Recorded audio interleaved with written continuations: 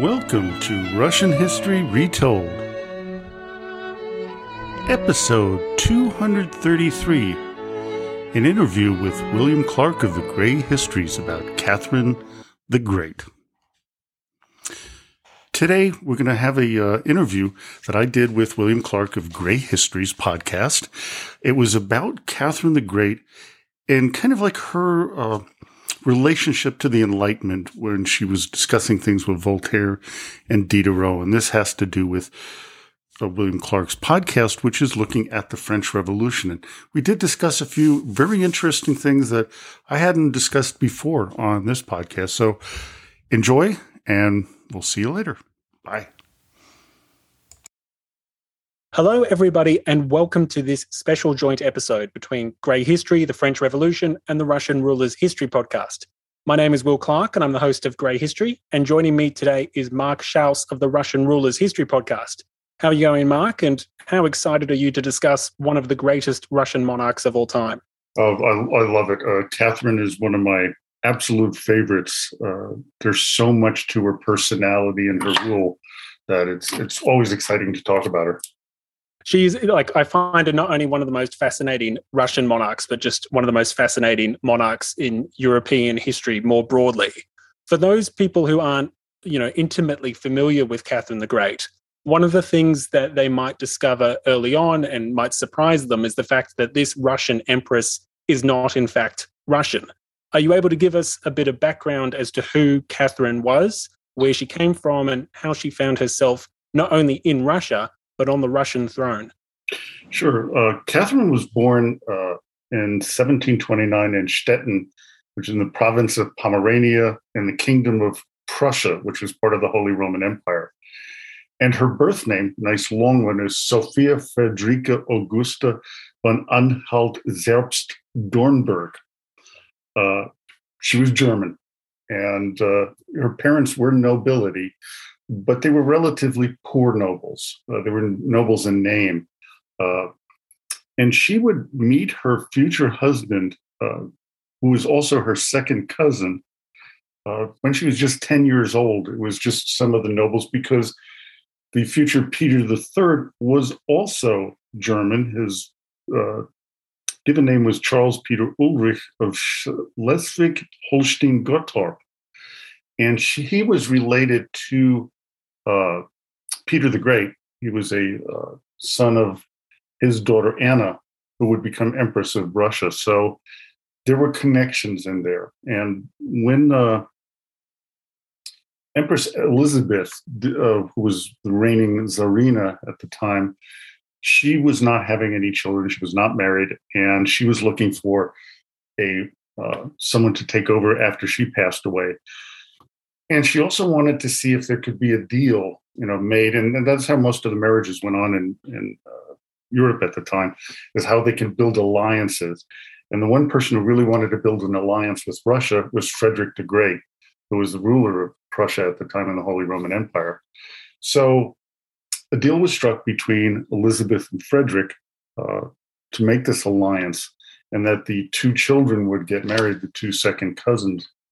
And this took place in 1745, when Catherine was a mere 16 years of age. So this was not a very happy marriage. I mean, it was totally loveless. Catherine was pretty appalled when she saw Peter, when she got to Russia, because he had been affected by smallpox, and it had scarred his face quite deeply. And he also had a very boorish behavior. And I did an episode based on on Peter, based on a suggestion by one of my listeners, that perhaps Peter III was autistic. And when I started looking at his behavior, and in my regular job in the health field, I've lectured at a number of conferences, on autistic children. I have an autistic child myself.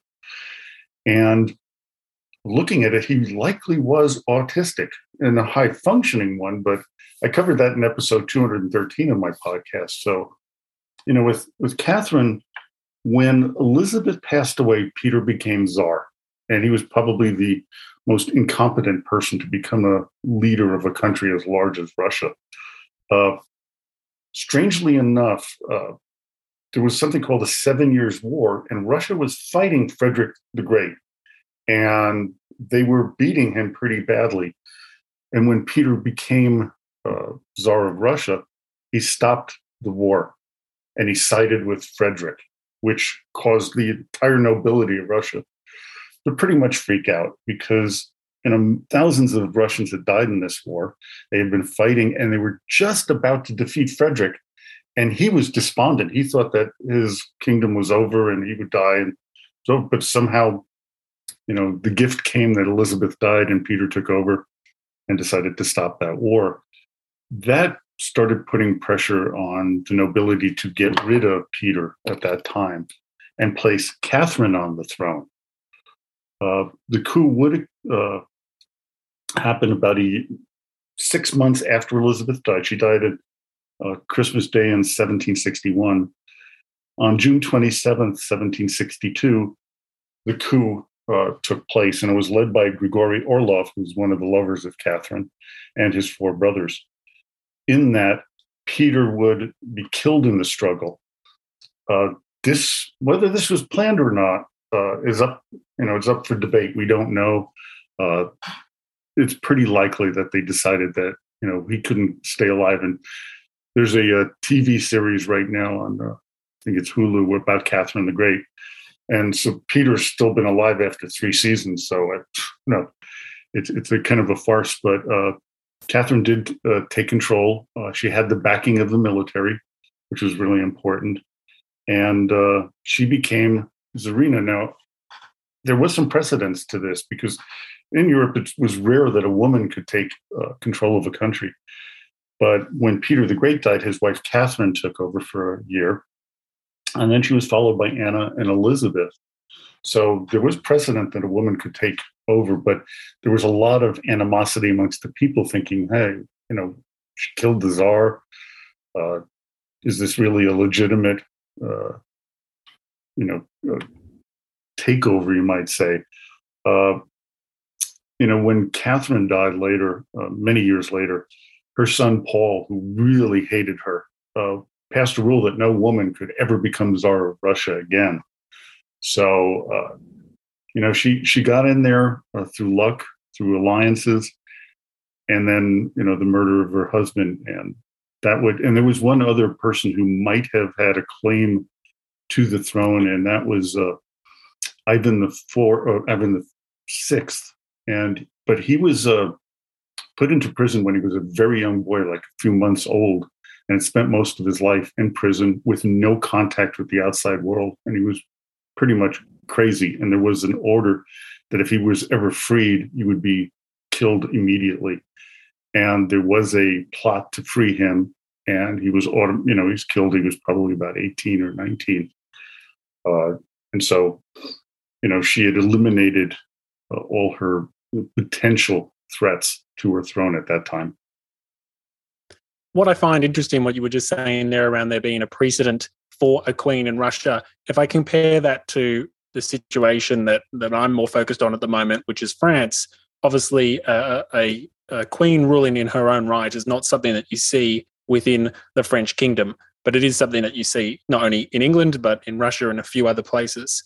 There are so many ways that she could be remembered, but she's not remembered as Catherine the German or Catherine the Usurper. She's remembered as Catherine the Great. Are you able to give us a picture of what were some of the great deeds that she did in her reign? Why is she remembered so fondly and with great acclaim? Yeah, well, you have to go back to what she was. I mean, she was the last empress of Russia, but she was also the longest serving female up to the time. She started her rule on July 9th, 1762, and it would end 34 years later on November 11th, 1796. And she's one of only 3 Russian rulers who would be given the name the Great. The others being Peter, who ruled in the late 17th, early 18th century, and Vladimir the Great, who ruled in the early 11th century. And he was the one that introduced or Russian Orthodoxy to the people and had them convert from their pagan gods. Russia was a very backwater country for a long time, especially after the invasion of the Mongols in 1240. it was basically cut off at that point. It was kind of like a cultural wall put between Russia and Europe, which meant they never went through the Renaissance. Before the Mongols invaded, Russia was a very European country. Some of the children, some of the rulers of Kiev had married people like, I think it was Henry I of France, and had married other rulers and sons of rulers all over Europe. But then when the Mongols came, it was shut down. It was Peter the Great who started saying, we need to really, truly westernize our country. We're so backwatered. We're so, we could be invaded very easily because we didn't have a very good military. Peter would start it, and actually his father Alexis did a little bit of that to bring Russia back into Europe's scope. But Catherine would really start pushing this Europeanization of the Russian country. And there was a lot of people who were firmly against it. So it was a very difficult job for her. It was difficult for Peter. It would be very difficult for her, but she was very strong-willed, and she wanted the Russians to become more culturally European. The resistance didn't come so much from the nobility. They really wanted to become, more toward Europe, and French was the big language of the court of Russia at the time. But the peasants were the ones and the serfs who were totally against this. They wanted to go stay in the old time. And this would lead to the greatest rebellion in the history of Russia until the Russian Revolution. And that was the Pugachev Rebellion of 1774. It was a time when this revolution and the rebellion actually was kind of the cutoff point when Catherine no longer would become this enlightened ruler, because she saw that there was a pretty big threat to her regime. But what Catherine did do is she was incredible in bringing, as a patron of the arts, literature, education. Today we see an example of it as the Hermitage Museum, which now occupies the whole Winter Palace. And it began as Catherine's personal collection of art. And, by the 1790, actually, the Hermitage was home to 38,000 books, 10,000 gems, and 10,000 drawings and paintings. She really brought the Renaissance to Russia, especially culture, the sciences. They developed many new cities. Universities and theaters were founded. And it also caused a large number of Europeans to immigrate to Russia. And the way she handled things in the Russian-Turkish War, the Russian-Persian War, it showed that Russia was now a great power to be dealt with. But I think one of her greatest achievements during her reign is making the smallpox vaccination a priority. As I said before, Peter III was scarred by the disease, as was Catherine, although to a far lesser effect. And millions of people died annually of this disease. Now, Catherine decided that she would set an example to her people that the vaccine, as administered by British physician Thomas Dimsdale, was safe and effective. At the time, this was an extremely brave action and really should be applauded. I did a interview with British author Lucy Ward earlier in this year on her book, which was The Empress and the English Doctor. And it's a fascinating story of the bravery of Catherine to allow this man to administer this vaccine, prove that it was effective, and most importantly, prove that it was safe. And this is one of the reasons why we really give Catherine that sobriquet of the Great, as she really did a lot. Although we have to say that there were some issues with, she wasn't all, perfect, but she did do a lot of incredible accomplishments. One of the little bits of information that I love about Catherine with her smallpox vaccination process is the fact that she turned it into, obviously she had herself vaccinated and then her son vaccinated. And then in encouraging the court to get vaccinated, she turned it into almost like a little bit of a competition and bragging rights. And she would be bragging that the rates of vaccination in the court of St. Petersburg were running far higher and far more frequently than the rates of vaccination in somewhere like the court of Vienna. And I just found it amusing that, Catherine was using the vaccination as a way to position herself against other monarchs of the time and using it as a way to boast the enlightened and forward approach of the Russian court. Absolutely. Yeah. She was brilliant in that way. She could manipulate people better than pretty much any monarch in world history. I mean, she just was a master at it. It was something that was, she was like that since childhood. So it wasn't unsurprising that she could do that, but the way she did it in the scale was pretty remarkable. One of the features that people might be surprised about of Catherine's reign is the number of military conflicts as well as military conquests that occur during her time on the throne. Are you able to paint a picture for those people that aren't necessarily as familiar with the threats and foes that Russia was dealing to in the time about her actions against not only the Ottoman Empire, but also the Polish-Lithuanian Commonwealth, and perhaps even, we'll throw in her relationship with Sweden in there as well. Are you able to paint a broader picture of what the kind of geopolitical situation looked like for Catherine and the military conquests or military endeavors that she pursued? Sure. Russia, what people don't realize that, they always think that the Russians had been invaded maybe 2 or 3 times. We had Napoleon, of course. We had with Alexander the First, who was the grandson of Catherine. Then you had the Mongols, of course. Then you have Adolf Hitler. But there were a lot more invasions. The Polish-Lithuanian Commonwealth, as you mentioned. The Poles actually, during a period called the Time of Troubles, before the Romanovs became the rulers of Russia, the Poles actually occupied Moscow. We also had the Swedes under Charles XII, who invaded and was beaten back by Peter the Great, and with the great Battle of Poltava. There were a lot, and the Ottomans, of course, they would invade Russian and Ukrainian territories and capture people there, then sell them in the slave markets in Constantinople. So there was always a threat from all over, from the Western European side, from the southern side. The Mongols had already been defeated by 1480, so they weren't a threat anymore. But there were some what they call khanates, like the Crimean Khanate, that would still rattle their sabers at the Russians, and they had to be quelled. And then you always had the Russo-Turkish wars. I think there were 12 of them total. And so Catherine had to deal with that. But she had some really top-notch generals, one of whom was Alexander Suvorov. He was one of the few generals in the history of mankind to retire and die undefeated. I think he'd won something like 87 battles with no defeats. There was also the Persian conflict with Russia at the time of Catherine. She was able to win territories, and then she was able to partition, was one of the first partitions of Poland into Russian territory, and she did that along with the Austrians, and they were, and the Prussians were able to just start divvying up Poland.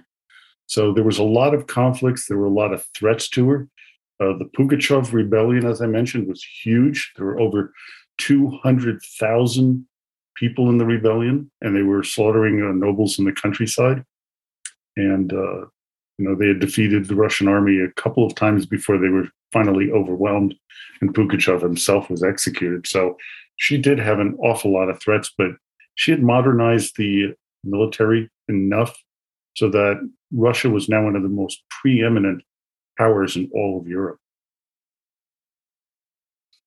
You mentioned before that Catherine did not have the best relationship with her heir. Are you able to elaborate on why that tension existed and just how her reign ended? Was she also overthrown, or did she die naturally? And are you able to kind of expand on her family dynamics and that succession?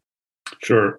When Catherine gave birth to her son Paul, he was taken away from her right after he was born. She was left there, right after birth, no care. Empress Elizabeth just took the boy and started raising him. It was kind of a very cold early relationship. She never was able to bond with this young boy. She also didn't have very much respect for him, didn't think he was qualified to become a czar as he grew older. Probably part of it was, this upbringing, which was very cold and calculated. So they never had a really deep relationship. There was a period of time when he was a young boy where they would have some, good times together, but they were few and far between. When Paul and his wife had a child, Alexander, she took the baby away herself and had them cared by others.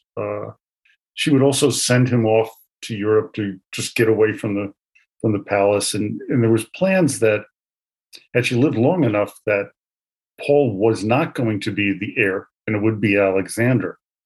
So when she died, and she did die, in 1796, the legend is, and this is pretty much true, she died while in the toilet, and she suffered a stroke and died. And then she was about to name Alexander the heir, but Paul was able to find that document, and he destroyed it before anybody else could see it. So there wasn't much of a relationship there with Paul at any time. So that's why one of the big things that he did early on was to ban women from ever ruling Russia again. It was just because of his animosity towards his mother.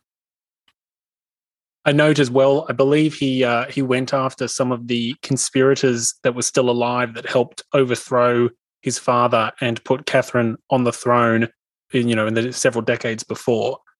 Yeah, there was one of them, her lover, Grigory Potemkin, who Paul had his body removed from his grave and tossed into the river. I was left of it. And so he was a very vindictive man. He did not appreciate the people that helped her, she was very generous to her lovers, and she had quite a number of them. And I did an episode on that. Any of them who were in the St. Petersburg area was kind of just dismissed, taken away. Many of them who were still alive, and much of the riches that she gave him taken away. So, yeah, he was pretty vindictive against anybody that he thought slighted him or was on her side. And he also had a lot of rules that she put into play dismissed, because he did not want any legacy of hers. And he also had her buried next to his father, Peter III. And it was another slight toward his mother because she despised Peter. If my memory serves me right, his own reign is quite troubled and not exactly long. Is that correct? Yeah, he was very disliked by the powers that be, the other nobility. And he was also, there was a coup, and he was killed in the fight. And Alexander, his son, was, then put into place as the new czar. And Alexander himself felt very guilty about that his father would be killed by the conspirators. But none of them would really go punished for what they did. Alexander would go on, and there was a rumor that he felt so guilty that he, in the 1820s, he faked his own death and became a monk named Fyodor Kuzman.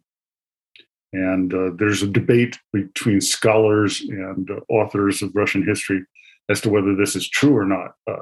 I believe the evidence is that Alexander felt very bad about it and did indeed become this, wandering monk who somehow could speak multiple languages fluently, like French, and and had hands that looked like they had never worked a day in their life. So, there was a lot of guilt within the family at the time. Well, it's certainly a family full of drama, to say the least. You mentioned earlier that the key revolt that Catherine experienced during her reign marked a bit of a line in the sand moment for her reign as an enlightened monarch. Are you able to elaborate on why Catherine is associated with the Enlightenment, how she interacted with the ideas of the time, and perhaps even her relationship with some of the leading thinkers of the age? Sure. With Catherine, it's really a mixed bag as to the ideas of the Enlightenment. And the reason we know that she was interested in new and liberal ideas was because of her correspondence and meetings with two French people, Diderot and Voltaire. She had lots of, we have the letters. We know of what she was writing to them and what her thoughts were. And I think it was Diderot who visited her, and actually they would have long discussions about liberalism and enlightenment. And in writing, yes, she was, what they call the enlightened Russian ruler. But we have to remember she was also an autocratic ruler of Russia. She talked the talk, but she didn't impose these ideals when it came to the everyday lives of the majority of people. Some authors I've actually read that have accused her of being a total fraud, but I think that's going way too far. I mean, she introduced a broader access to education. That was something that was not given to the average Russian person. She elevated the role of women in society unlike anyone before or after her. Women were able to go into jobs and important ones that we would never see before. I mean, in science, she had a woman who was one of the directors of the science community in Russia, which is, unbelievable at the time. And but we have to understand something about her. She did nothing for the millions and millions of serfs who were, for the most part, illiterate, had no real hope for a better life. And this is, why one of the reasons for the Pugachev rebellion. With Catherine, as I said, she was such a patron of the arts and all that, and that was very enlightened as well. One of the things that we do have to know is how many of these serfs that she could have freed but didn't.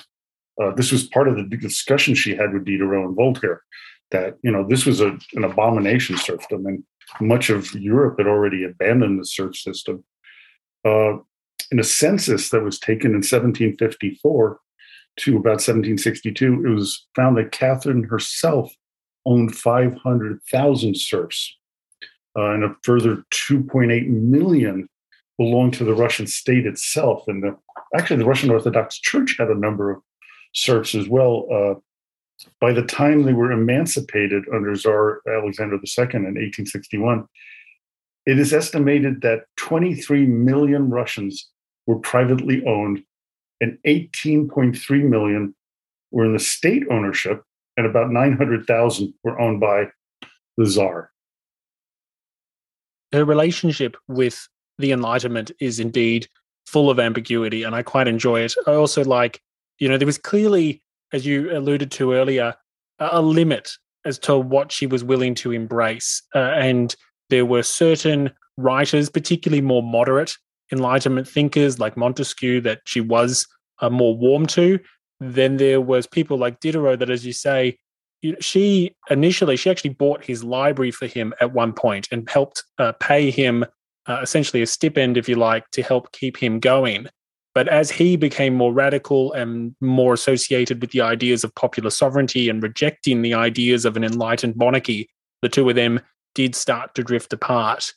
It is fascinating where she was willing to embrace the ideas of the Enlightenment, things like religious toleration, for example, education, as you mentioned, and then where she was not willing to embrace the Enlightenment. And I noticed that in some of her writings, she criticizes some of her closest aides and officials, if you like, about serfdom and about their inability or their reluctance to even consider the idea of emancipating the serfs. But as you point out, there were no shortage of serfs under her own direct control. And as much as she writes or laments about how even some of her close advisors are not willing to reform serfdom, she herself hardly leads the cause. And there's a variety of ways that you can interpret that, but it is interesting that such an egregious activity that is criticized by many Enlightenment thinkers of the day, she is ultimately willing to accept and does not make significant inroads, really any noticeable inroads to the betterment of their quality of life. Yeah, I'm actually written the scripts for a future series about what happened to the Russian nobility after the Russian Revolution. My family was part of the nobility. They got out early enough that they were able to retain their wealth. And many of them, though, went to Paris, went to France, because they spoke the language. Many of them had been to Paris and France quite often in the past. So they, that's part of this whole Enlightenment, that starting with Catherine, that French was starting to become part of the lingua franca of, Russian nobility. But many of the ones who made it out and got to, Paris in the early 1920s were broke. I mean, these were people who were extravagantly wealthy. I mean, basically the billionaires of today going to having nothing and having to work as cab drivers or seamstresses. It was a big drop for them. And some of them came to the United States over time. But some did well. And then I did have another episode of Those Who Stayed. And that's as tragic as you can imagine, especially under Stalin, what happened to them. But yeah, the Russian aristocracy, I don't have a lot of, I don't feel too bad for what they lost, because they really didn't understand what was going on with the people. And as much as they talked Enlightenment, they did not practice it. I think that's completely understandable. And it is interesting, the disconnect between the walk and the talk. And that's perhaps opens up a segue to Catherine and her attitude towards the French Revolution. Are you able to give us a bit of a snapshot as to how Catherine perceived and thought of the French Revolution? She was absolutely appalled by it. She viewed it as a threat to herself. She thought the handling of the last French king to be just horrific, the way they treated him. She didn't think that there was any reason to execute him or Marie Antoinette. She thought that they were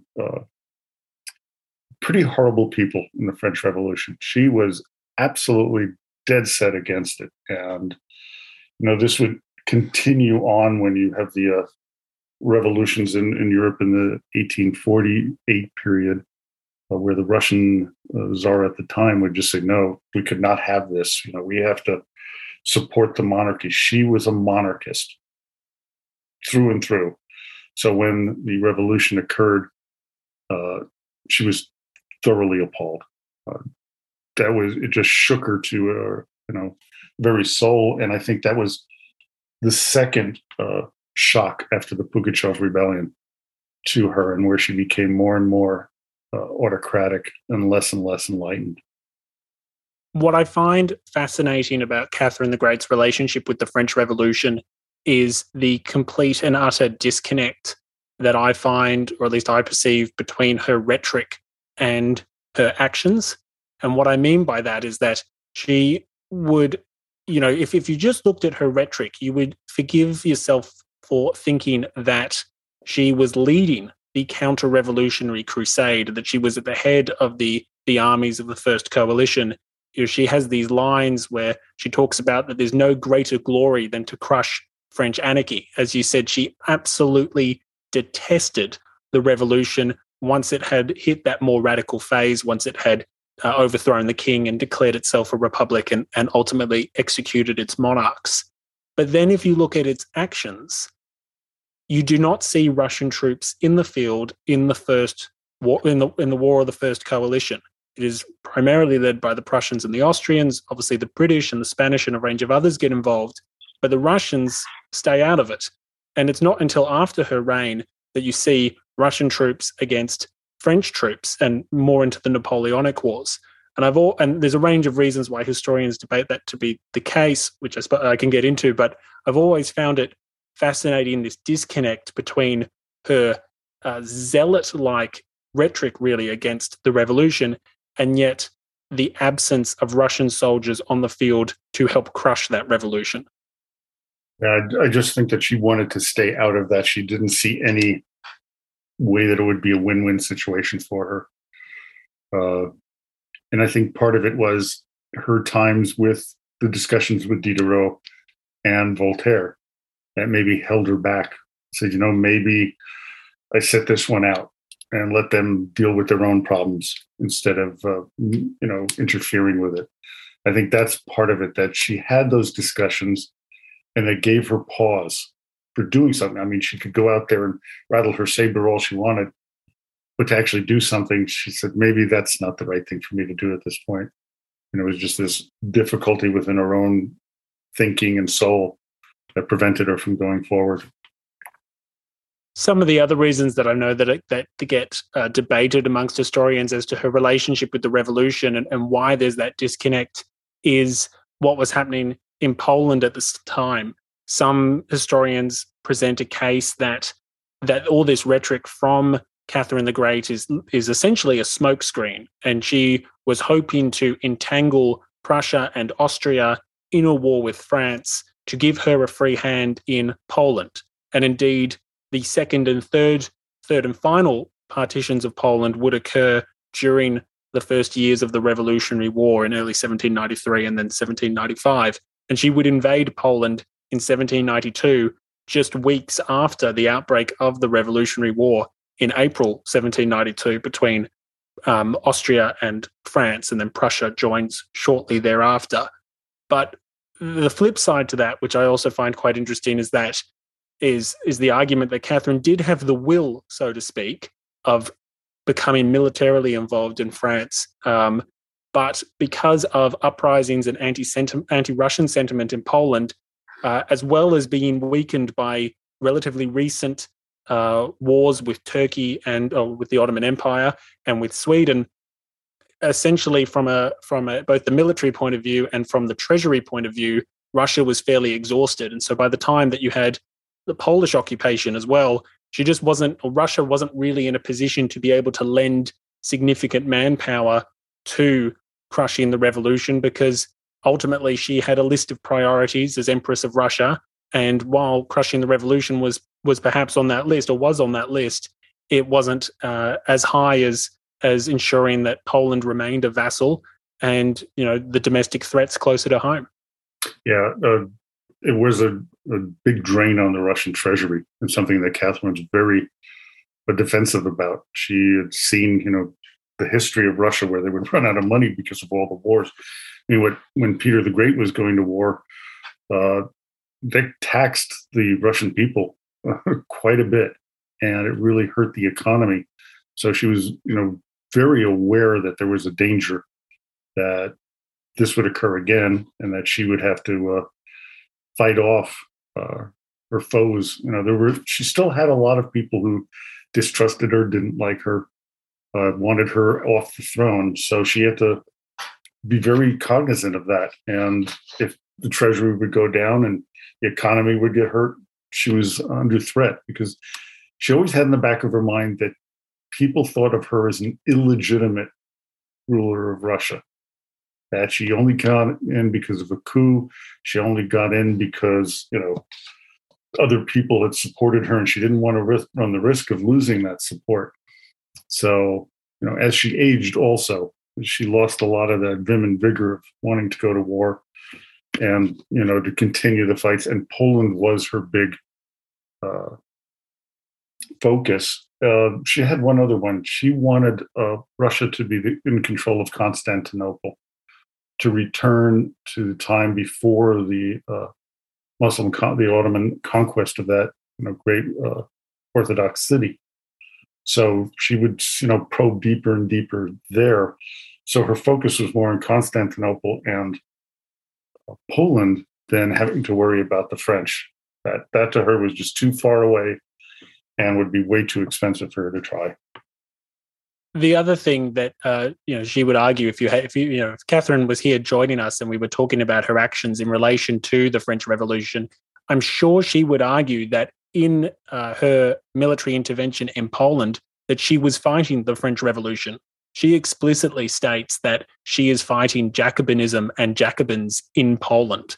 And so I'm sure that if she was here with us right now, while Russian troops do not enter the War of the First Coalition, she would very much make the case that actually she was still fighting that ideology. And of course, she could point out the Russians did close their ports from trade purposes to the French. They did exert diplomatic power on some of the smaller states, such as Denmark, to try to prevent them from assisting the French. And I should point out that a small squadron was sent in, I think, 1795 under the leadership of the British to help in some naval activities. So Catherine was involved in the war to some extent. It would be incorrect to say that the Russians weren't helping at all. But as you point out, her priority was definitely Poland, to a lesser extent, the Greek project of restoring the Orthodox Byzantine Empire, so to speak, under the watch of the Russians. And there was just a range of other priorities. And the one other thing actually that I think is worth mentioning, and you kind of touched on this before, Catherine the Great has her own set of priorities that are different from the other powers. And for her, if she was looking at what victory looked like in a war against revolutionary France, her definition would have been different from the Austrians or the Prussians. The Austrians or the Prussians, for example, would have been looking to partition France, to gain at France's expense. But from Catherine's point of view, the last thing she wants is for Austria or Prussia to be gaining in power as a result of a defeated France, because then they could turn around and use that power and influence in Poland, in the Balkans, in her own backyard. So she was very much a supporter, one of the few real supporters of the French emigres and the younger brothers of King Louis XVI, in trying to, her best outcome is a restored monarch on the French throne in a France remaining united, and therefore one king that would be dependent on, or grateful to, or in debt to the Russian throne. And so another aspect that can be argued by historians as to why she didn't get involved as much as she might was because fundamentally, while Prussia and Austria and England and Russia could all agree on crushing the French Revolution, they had a very different definition of what a good outcome looked like. Yeah, each one of them had their own, agenda. The British there was a concern with the British about Russia, especially because it was so close to India, which is one of their crown jewels. So they didn't want Russia too powerful. As you mentioned with the Balkans, have to be careful with Austria. Don't want them to get too much control over there, and the Prussians. And we just want to keep all the powers just strong enough so that they wouldn't invade each other, but weak enough that they wouldn't be able to gain control of some of the areas that Russia wanted, that Austria wanted, that England wanted. There was trade amongst the countries too, but they didn't want to enrich each other too much. England was on that big expansion at the time. And so they were, trying to become that world power. We didn't want Russia to be that big. And that would bear out during the Crimean War in the 1850s. That finally they said, "Whoa, Russia's just gotten too powerful. We got to stop this." So, well, that's the thing. A lot of people don't necessarily think of Great Britain and Russia being enemies, but actually, when the Revolutionary War broke out, the two had frosty relationships at the time. And as part of their negotiations of kind of coming on the one side, trade deals were renewed and the like. But as you point out, 60 years later, in the mid-1850s, you have the Crimean War. There were all sorts of concerns around potential Russian influence in the Middle East and India. And so even these two great peripheral powers, one on the far west of continental Europe, one on the far east, even they couldn't necessarily agree and could find reasons to disagree. So it is fascinating, the court politics of the 18th century, and going all the way through into the more modern day that we know it now. There's a lot of the tensions between Russia and Europe right now, started back around the time of Catherine. So, we have these various powers that want to check each other. And so, that's a whole other discussion we could have for days on end on all the ramifications of the decisions that were made by people like Catherine and the British and the Austrian and Prussian monarchs. Before we wrap up, is there anything else that you think people should know about Catherine the Great, or perhaps what Russia was like at the time under her rule, or anything about her more broadly? Yeah, one of the things about her patronage of the arts was the development of literature in Russia, which she as I talked before, that Russia didn't go through the Renaissance in the time that Western Europe did, but literature really began to develop in the arts under her. Russia had a very poor literary heritage. The British had Shakespeare and before Chaucer, and Russians didn't have that. It was mostly church documents. She really started pushing this development of literature within Russia, and the different great writers came about because of her introduction of education into Russia. We would not have a Leo Tolstoy or a Anton Chekhov or Dostoevsky or the first Russian to win the Nobel Prize, Ivan Bunin. We wouldn't have had their great literature, and the arts of music like Tchaikovsky and Mussorgsky would not have arrived if not for this woman who really pushed the country toward a more Western style in the arts and started developing that. And that's one of the other reasons that we really view her as being the great, because she introduces something into Russia and changes their very soul to become more European and less Oriental. Well, as you said, there's only three rulers that have or are referred to as the great in Russian history. And I think it's more than appropriate that she's referred to as Catherine the Great. And personally, I think she's one of the more interesting and more successful monarchs, not only of Russian history, but of European history more broadly in that age. Yeah, and that's why I did quite a number of episodes of my podcast on Catherine. And just glad when you offered to talk about her that I got that one more time. I can talk about this woman, because it is, her influence is still being felt today in Russia and all over the world. Well, speaking of those episodes, for the benefit of my listeners that aren't familiar necessarily with the Russian Rulers History podcast, are you able to give a quick summary of what you're doing over there and what you're exploring and what the podcast's about? Sure. When I started 12 years ago, April 30th of 2010, I wanted to cover all the rulers of Russia.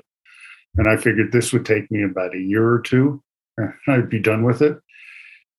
But once I got to Putin and got through all of them, I said, there's so much more to this country. And, I know right now it's somewhat unpopular. I've gotten some nasty emails about, why am I supporting Russia, which I'm not in this, conflict that's going on right now. And I actually did have an episode about what my feelings were about the conflict in Ukraine. I began to see all the different nuances of the country. Right now, I'm in the midst of a 4-part series on the year of 1917. And, what went on during that year, why the Tsar, finally fell, what happened with the revolution. I wanted to get away from some of the Bolshevik propaganda that they were, somehow they were able to overthrow this government. There's a number of historians who said it is the most unlikely coup in the history of mankind for the Bolsheviks to even have had a chance to gain control of a country as big as Russia. And I think that's kind of fascinating. I'm doing series on, the development of literature. I'm doing a series that I've been writing that's going to come out in November about some of the great writers of Russian history, like Ivan Bunin, Alexander Solzhenitsyn, and Maxim Gorky. So, there's so many different topics about Russia. And I also talk about Ukraine, because Ukraine is where Russia started. In the city of Kyiv, that's where the heart and soul of Russia began.